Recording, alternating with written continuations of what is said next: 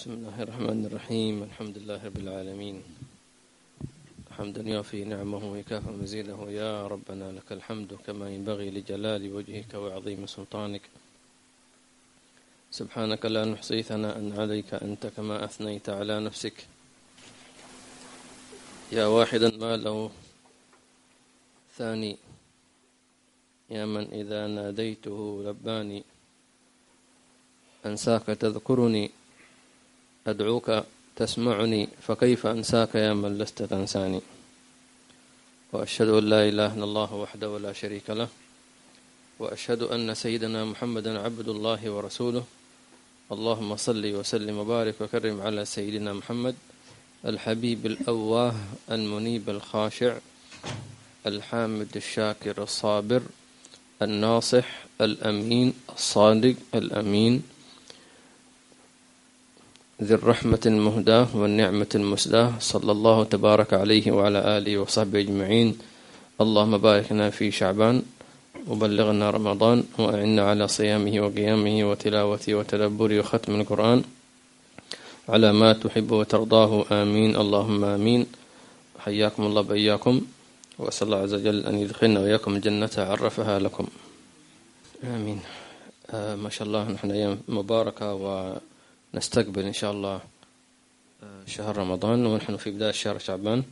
وينبغي الإنسان أن يستغل هذا الشهر، لأن في كثير من الناس يضيع هذا الشهر، ويقول إن شاء الله رمضان جاي رمضان جاي رمضان جاي، وينسى شعبان، مسكين مظلوم يعني، ويجي رمضان ويسحب عليه. نعم.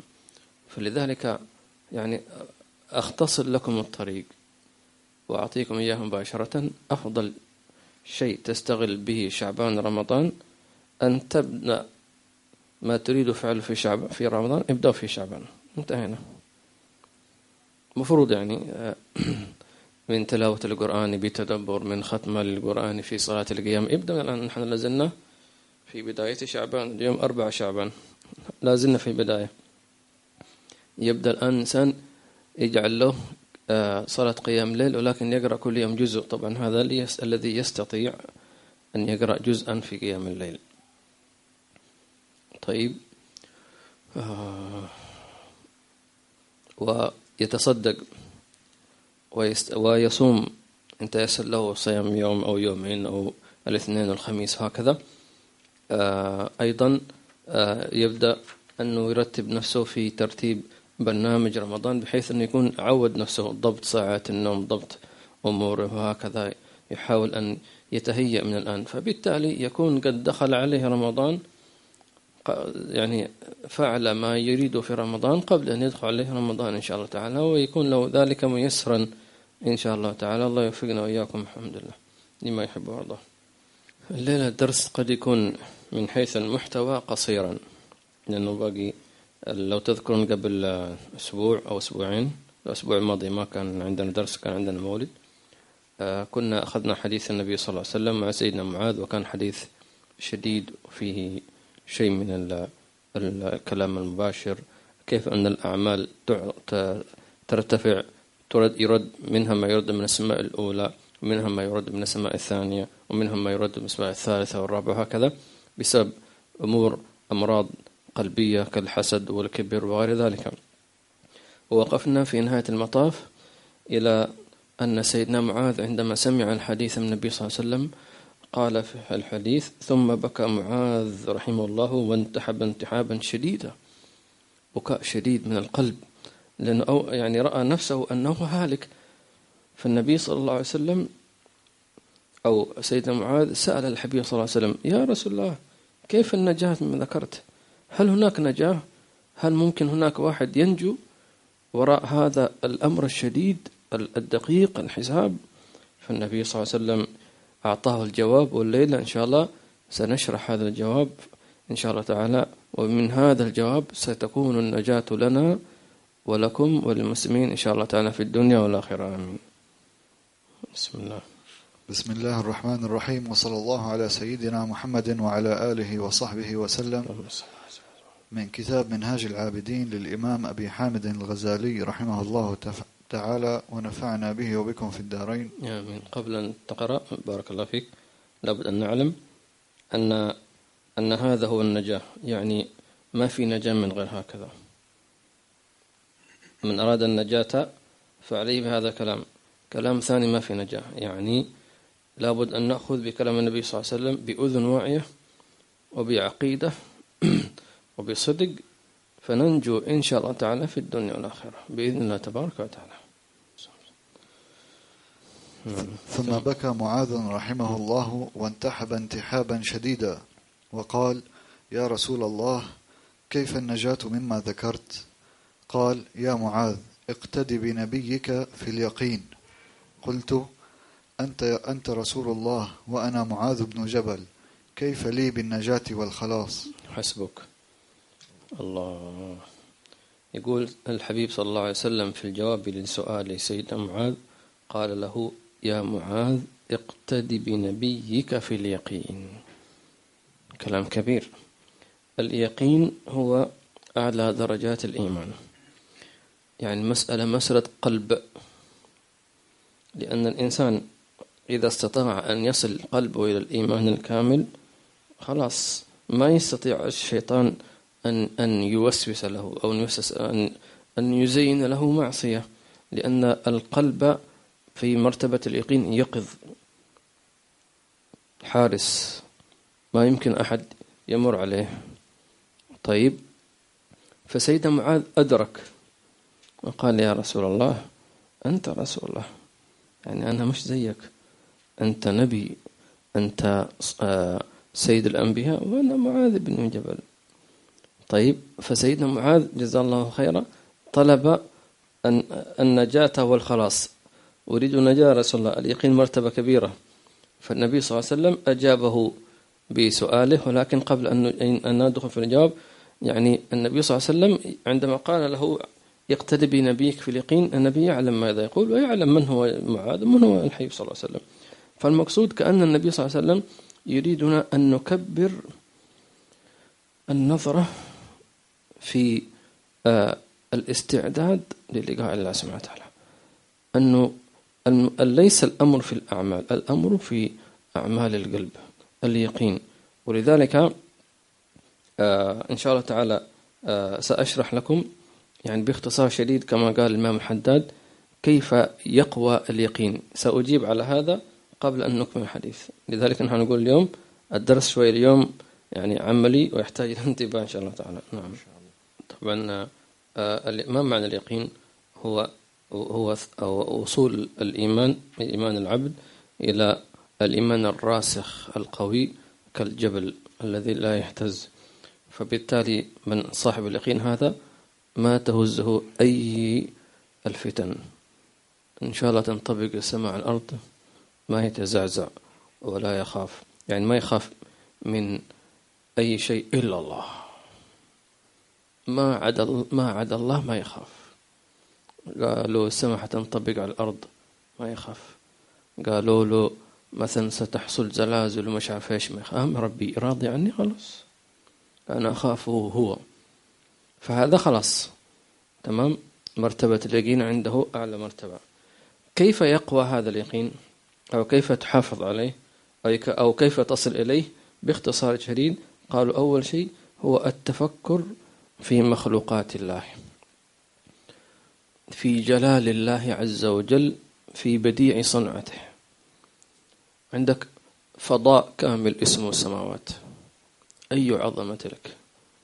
كما ذكرت لكم في أظن في أحد دروس المسجد، ذكرت أن كنت أشاهد برنامج يتكلم أن هناك من النجوم التي انفجرت بلايين السنين إلى الآن لم يصل إلينا ضوء انفجارها. طب هذا وين هذا النجم؟ بلايين السنين، والسنين يسمونها بالسنة ليش الضوئية تختلف عن السنة إيش القمرية. كم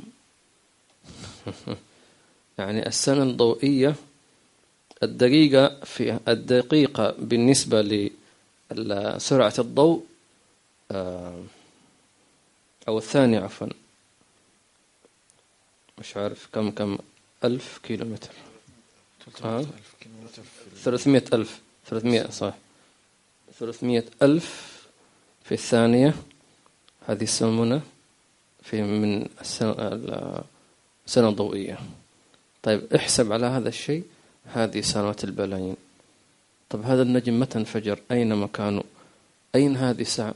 مجرد هذا التفكير تعرف أن هذا نجم، وهذا النجم كم عدد النجوم. أنا حتكلم عن بلايين السنين، هذه تقريبي تخمين، ولا المسألة أكبر من ذلك. إذن تعلم أنك بين يدي عظيم اسمه الله. فهذا التفكير يخرجك عن دائرة الضيق في الدنيا. أنت شو وزنك في الكرة الأرضية؟ نحن الآن نتصارع. لما أنت تصعد على الطائرة وتبدأ ترتفع، تصغر الأرض حتى تختفي عن عينيك، صح لا؟ يعني لا شيء، وأنت لا شيء أصلا. أنها كلها عبارة عن يعني مثل ما بنقول كورة. سبحان الله، تعرف كرة التنس هذه؟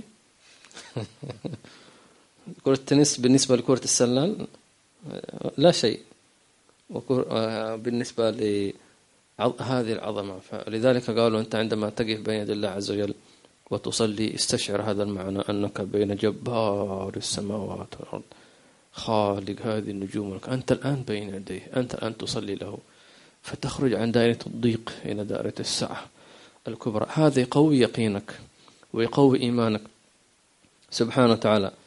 ومر علينا سابقا أن الإمام الغزالي يقول يعني عيب عليك، ما معنى كلامه؟ إذا الله عز وجل وهب لك هذا الكون كله أيبخل عليك بدريهمات يرزقك بها أو بلقيمات يرزقك بها؟ يا مغفل، إذا أنت ما عرفت الله سبحانه وتعالى. الله يرزقنا اليقين الكامل إن شاء الله. نعم، إذن التفكر. تفضل. أيضا يقوى اليقين بقراءة القرآن بالتدبر. والقرآن إذا تدبره الإنسان وعرف معانيه وغاص في معانيه لن يجد إلا الحقيقة في القرآن الكريم، ثابت راسخ. كل ما حدث حاول الكفار من قديم الزمن، من قبل ظهور أو ببداية ظهور الإسلام، حاولوا أن يشككوا بالقرآن وأن يكذبوه، كلهم سقطوا فاشلين، فشلوا. ولا يزال القرآن يقول ها أنا موجود، أقبل التحدي، من أراد أن يتحدى فليتفضل. هذا القرآن موجود. ولذلك القرآن بالنسبة لنا كمسلمين يعتبر رحمة لنا، لأنه هذا يعني كأنك أنت تستند إلى شيء قوي يقول لك أنا معك، مهما جاءت فتنة أنا معك. لكن من هذا؟ ولذلك الله عز وجل قال ليثبت الذين آمنوا. تثبيت. حصل لك موقف أي شيء شككت ستجد جوابه في القرآن. لكن الإشكال، المشكلة الكبرى فينا نحن المسلمين، إما أننا لا نقرأ، وهذا كثير من المسلمين لا يقرؤون، أو نقرأ ولكن ليس للتدبر، وإنما ليقال أنا قرأت اليوم جزء الحمد لله يا رب، يريد الثواب. أو يقرأ ولا يفهم، أو يفهم دون المطلوب فهمه، يفهم العكس، يعني شؤون كثيرة. ولذلك تدبره يحتاج إلى أن تأخذه عن أهله، أن تتلقى عن أهله، أن تقرأ التفسير عن أهله حتى تتضح الأحكام معالم. هذا كلام الله عز وجل. وفي نبأ يقول النبي صلى الله عليه وسلم معنا فيه نبأ من قبلكم وخبر من بعدكم. بل قال الله عز وجل سبحانه وتعالى لقد أنزلنا إليكم كتابا فيه ذكركم، أو فيه ذكركم، يعني كل واحد فينا موجود ذكره في القرآن الكريم. الله يجعل ذكرنا إن شاء الله بذكر الصالحين والمحبوبين والمحسنين في خير وتعافية. المحافظة على الذكر أو المحافظة على اليقين يكون بكثرة الذكر الله تبارك وتعالى. أيضا يكون بمجالسة الصالحين والصادقين. يا أيها الذين آمنوا اتقوا الله وكونوا مع الصادقين. وقال سيد الحبيب عمر نفعنا الله به: إن مجالسة الصالحين أو صحبتهم إما أن تصحبهم حسا أو تصحبهم بكتبهم. فلذلك أن أذكر نفسي وإياكم الآن عندما نقرأ كتاب منهاج العابدين مع الغزالي ننوي ونحن جايين نوينا صحبة الإمام الغزالي، أنت بذلك صحبت الصالحين. وقس على ذلك كل الكتب تقرأ، كتب الصالحين السابقين، الإمام الحداد وغيرهم، والإمام الشعراني والإمام البخاري والترمذي وكلهم هؤلاء تقرأ تقول نويت صحبتهم أنت تصاحبهم، وإن شاء الله تحشر معهم في زمرة الصالحين إن شاء الله تعالى.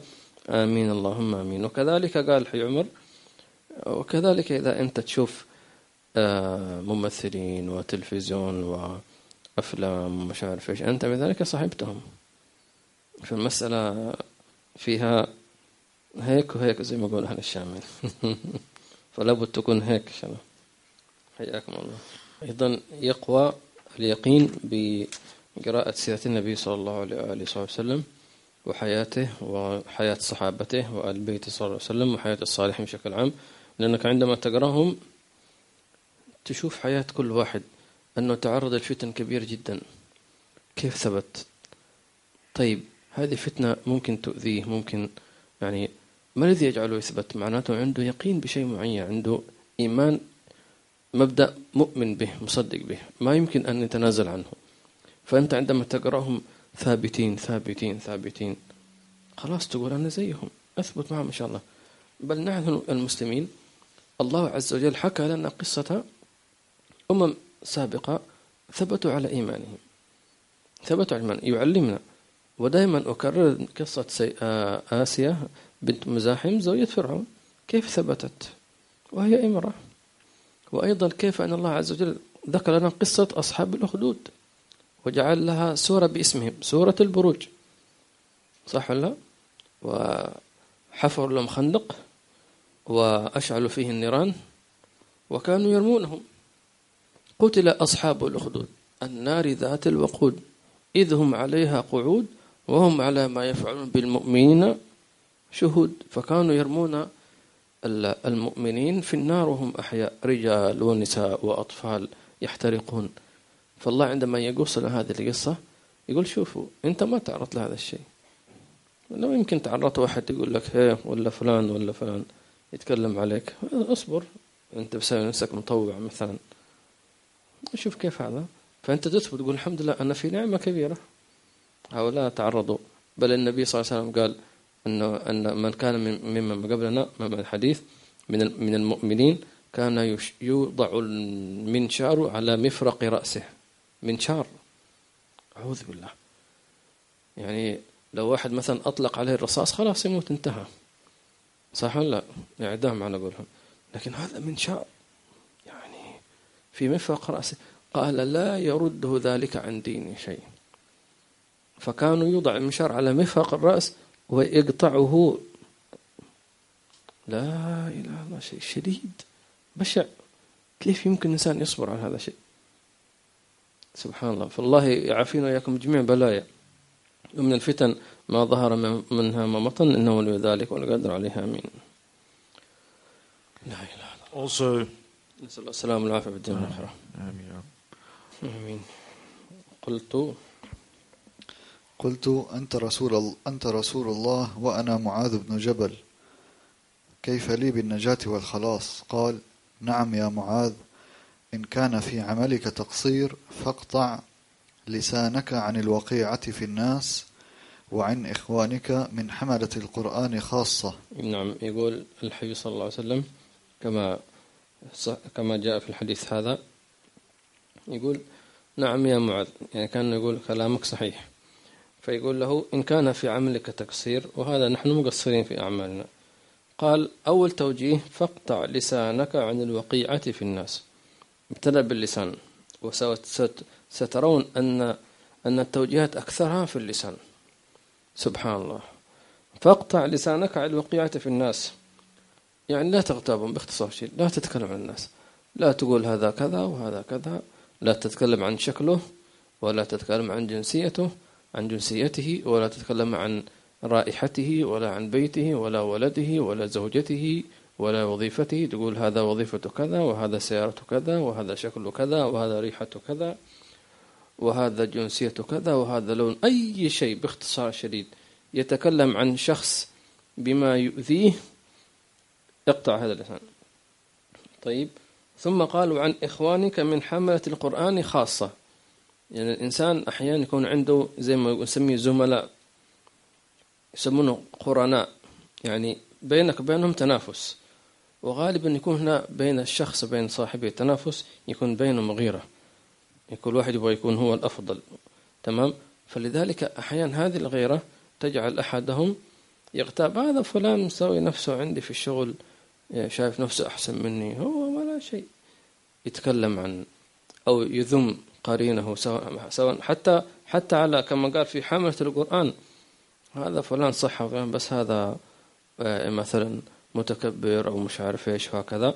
فينبغي للإنسان أن يحفظ لسانه عن قرنائه كما يقولون. ولذلك قال متى يفوق الأخ أقرانه؟ قالوا إذا أحب أن يكون هم أفضل منه. إذا أنت تريد أن تكون يعني أفضل أقرانك، أن تحب لهم أن يكونوا هم أفضل منك. وهذا شوف، أنت ضع نفسك في المقياس هذا. عندك زملاء في العمل في تنافس، هل تحب أن يكونوا هم أفضل منك، أن يترقوا أحسن منك، أن ترتفع رواتب أحسن منك، ولا تحب أنت أفضل، أو هم مثلا كذا، أو هم مشكلجيين على قولهم وهم أصحاب مصلحة؟ انظر نفسك، فبالتالي أنت تكون أفضل أو أقل من ذلك. الله يثبتنا وإياكم. طيب، النبي صلى الله عليه وسلم أخبر سيدنا معاذ: ما الذي يعينك على أنك تقطع لسانك؟ فانظر ماذا قال صلى الله عليه وسلم. طيب. So the Prophet ﷺ here, he says, he's giving in advice regarding the tongue. So therefore, what can help you hold your tongue? وليردك عن الواقعة في الناس ما تعلمه من عيب نفسك. نعم، النبي صلى الله عليه وسلم كما جاء في هذا قال: وليردك عن الوقيعة في الناس ما هو أن تشتغل بعيب نفسك. يعني مين اللي يتكلم عن الناس؟ الإنسان فاضي، لا شغل ولا ما شاء الله، ناسي نفسه. تعال شوف نفسك كلها مليئة بالأخطاء، مليئة بالمصائب، مليئة. يعني واحد فكر فعلا، جلس يفكر في نفسه بصدق، أنت أدرى بنفسك، ستستخرج طامات، قبائح، شيء مخزي. يعني حتقول تكتشف يا الله هذا كله موجود فيه. طيب لو جاءني الموت وأنا على هذه ليست حالة مستعد فيها للموت، شوف نفسك، هل أنت مستعد أن يأتيك الموت الآن؟ لا. أنا أتكلم عن نفسي؟ لا. طيب لا، شو تسوي؟ طيب جالس تتكلم على فلان، تعال لا تضيع وقتك، شوف نفسك، استخرج القبائح وابدأ طهر وابدأ تنقى، اشتغل بنفسك بدل ما جالس تتكلم فلان وفلان وفلان. فعلا علاج النبي صلى الله عليه وسلم ايش قال؟ عليك بعود نفسك، يلا اشتغل، استخرج وعالج. لأنك أنت لما عندك مهمتين: مهمة التشخيص، تشخيص ايش؟ المرض، والمهمة الثانية ايش؟ الدواء. وأحيانا الدواء يحتاج إلى سنوات، والإنسان إذا كان عنده مرض 1 2 3 4 5 6 يحتاج له في بعض الأمراض ما يكفي دواء، صح ولا لا؟ يقول له خذ حبة بنادول وحبة مش عارف ايش وأنتي بايوتيك إلى آخره، ولا بد تستمر. طيب هكذا الله إن شاء الله يثبتنا وإياكم إن شاء الله. ولا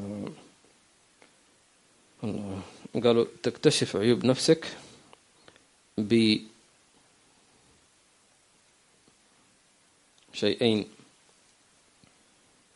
الشيء الأول أنك تلتزم مع شيخ من خلاله تعلم أن نفسك فيها 1 2 3 4 5. الشيء الثاني أن تتخذ لك أخا صادقا في الله تؤاخيه في الله، ويكون بينكم صدق في النصح، لا تجاملني ولا تجاملك. مش معناه أنه واحد يتكلم في وجه أخيه مباشرة، لا، المقصود أن يكون الكلام واضح بأدب.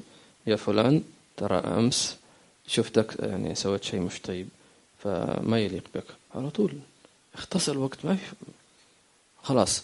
صح أخوك الثاني يعني بعيد عنك، لكن أنت تختار هذا الأخ اختيار أن تنتقيه وتقول أنا أريدك أن تكون أخي المقرب، تكون توأم روحي مثل ما يقولون. إذا شفتني أخطأت على طول قل يا فلان أنت أخطأت، لا تتردد، ترى أنا اخترتك لله جل جلاله، ما في وقت نجامل بعض، تمام. ولكن أكرر، ليس معناه أن الإنسان يقول لأخيه ترى أنت غلطان، هذا غلط ما يصير، حرام، لا، بأدب وباحترام وبرأفة وبمحبة وبحرص شديد كيف أنك تنقذ أخاك من أي خطأ.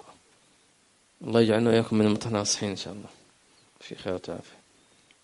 أيضا هي عفوا تصحيح المعلومة أنه 3 أشياء هي التي تعينك على اكتشاف عيوب نفسك. قلنا اتخاذ الشيخ، وثاني اتخاذ أخلاق في الله عز وجل، ثالثا قراءة كتب السلف، كتب القوم. عندما تقرأ كتبهم مثل أن نقرأ منهاج العابدين نعرف أن فيك خطأ في كذا. نعم. ثم يقول ولا تزكي نفسك بذم إخوانك، ولا تزكي نفسك بذم إخوانك. هذا توجيه أيضا. كيف يعني إنسان حين يمدح نفسه لكن بطريقة غير مباشرة. مثلا قالوا له فلان من فلان هذا بخيل، هو اغتابهم ومدح نفسه، معنى أنه أنا كريم. فلان من فلان كذا كذا، هذا إنسان متكبر، معنى هو إيش؟ متواضع. هو ما قال نفسه أنا متواضع وأنا كريم وأنا محترم، لا، بمجرد أن ذم هؤلاء معناته مدح نفسه. طيب، نعم. يقول ولا ترفع نفسك بوضع إخوانك. أيضا مثلا سواء كان في المكان أو في المنزلة، مثلا حطوا مائدة فهو يشوف المكان الموجود فيه الأكل الجمال ممتاز ويجلس فيه، معناته أنت روح بعيد. أو في مكان جلس في المكان الذي فيه الرياح وهكذا ويقول له أنت، فهو رفع نفسه ويرفع أنه أفضل منه، إلا إذا هم قدموا طبعا، قالوا لا أنت جلس هنا وأنت هذا مكانك، خلاص هنا هم قدموك، هم يحبوك وهم هذا من الله سبحانه وتعالى، لكن مش أنت بنفسك تقوم هذا الشيء. لذلك النبي صلى الله عليه وسلم كان إذا دخل المجلس أو إذا كان السلف فإنه يجلس حيث ينتهي المجلس، شاف المجلس مليان جلس معه، إلا إذا قالوا تعال اجلس هنا خلاص. بالعكس أحيانا مثلا يدخل مكان ويشوف المجلس مليان ويجلس عند الباب مثلا، أنا متواضع، فقالوا تعال اجلس هنا، أكرموه، لا وصروا عليه فصار هو الآن متكبر. نعم، متكبر، لأنه هو الآن معناه يقول أنا متواضع، وهم أرادوا أن يقدموه لكن رفضوا، فجاء له الشيطان يقول له أرفض. هذا فلذلك مسألة المعاملة والقلوب هذه شديدة جدا.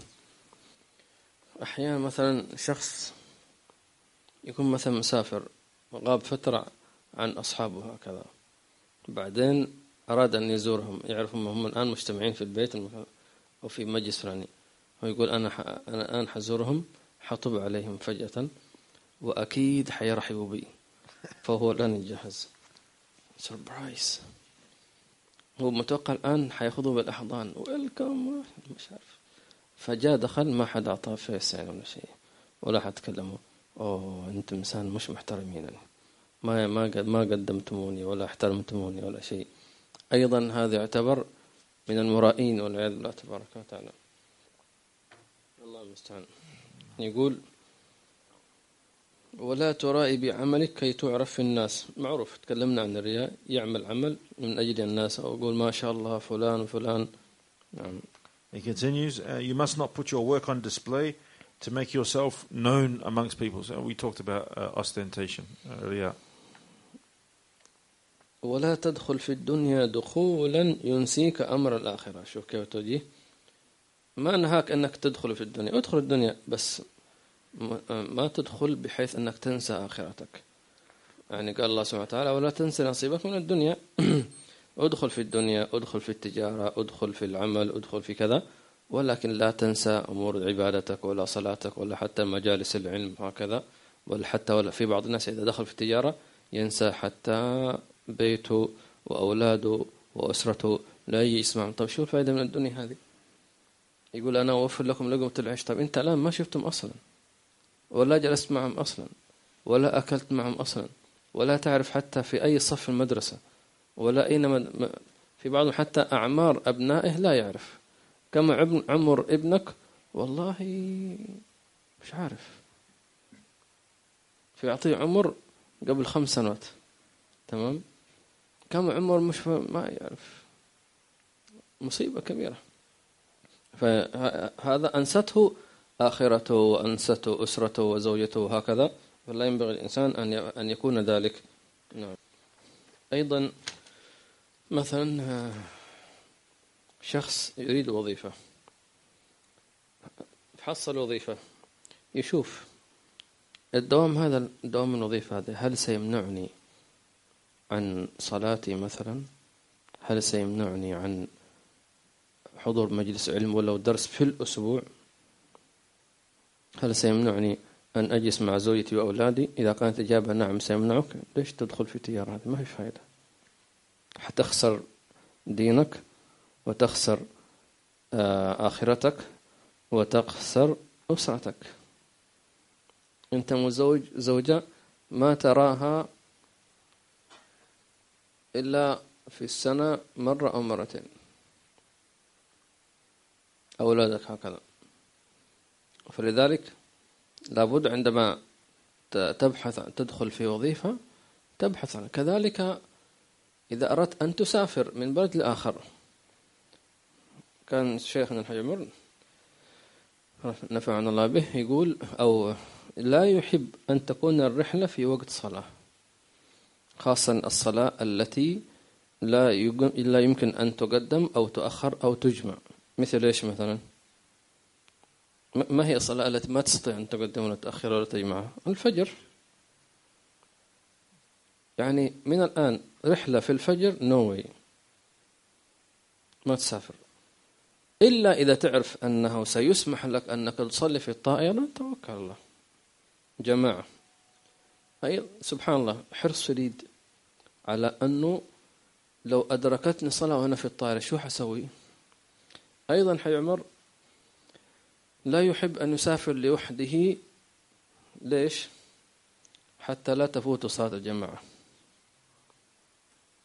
لأنه مش ممكن أنت تكون في طائرة فيها 200 راكب 300 راكب ولا واحد يصلي مسلمين، يقول لك حصلي بعدين لما نوصل في المطار ومش عارف إيش. طيب صلي، ما يصلون أو مهم يقول لك أنا قدمت مثلا. فما يريد يسافر،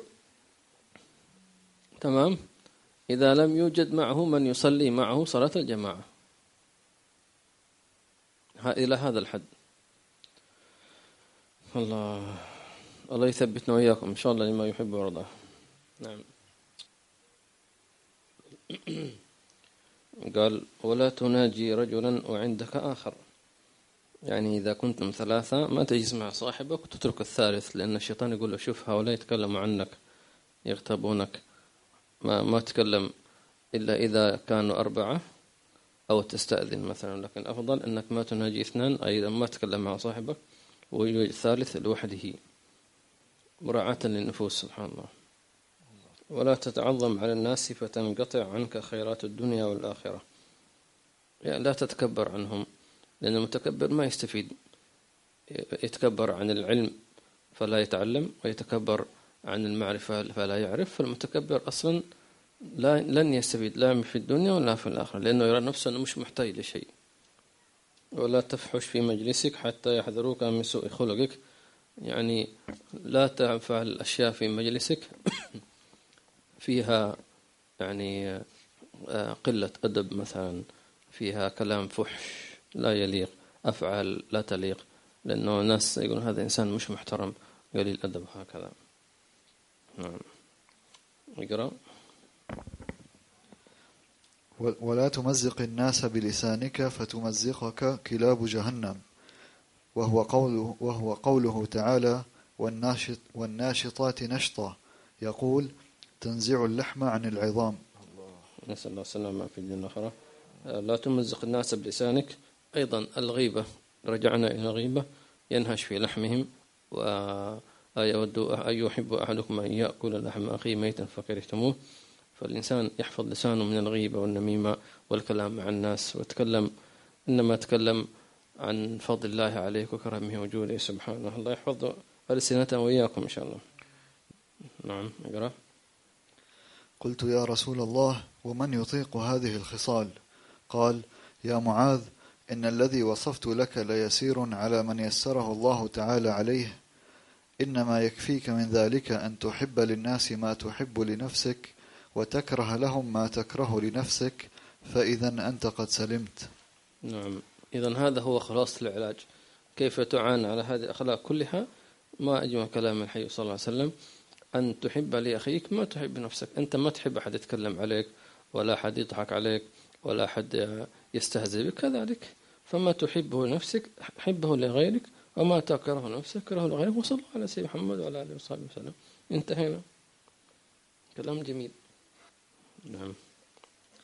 قال خالد بن معدان وكان معاذ لا يكثر من تلاوة القرآن كما يكثر من تلاوة هذا الحديث وذكره في مجلسه.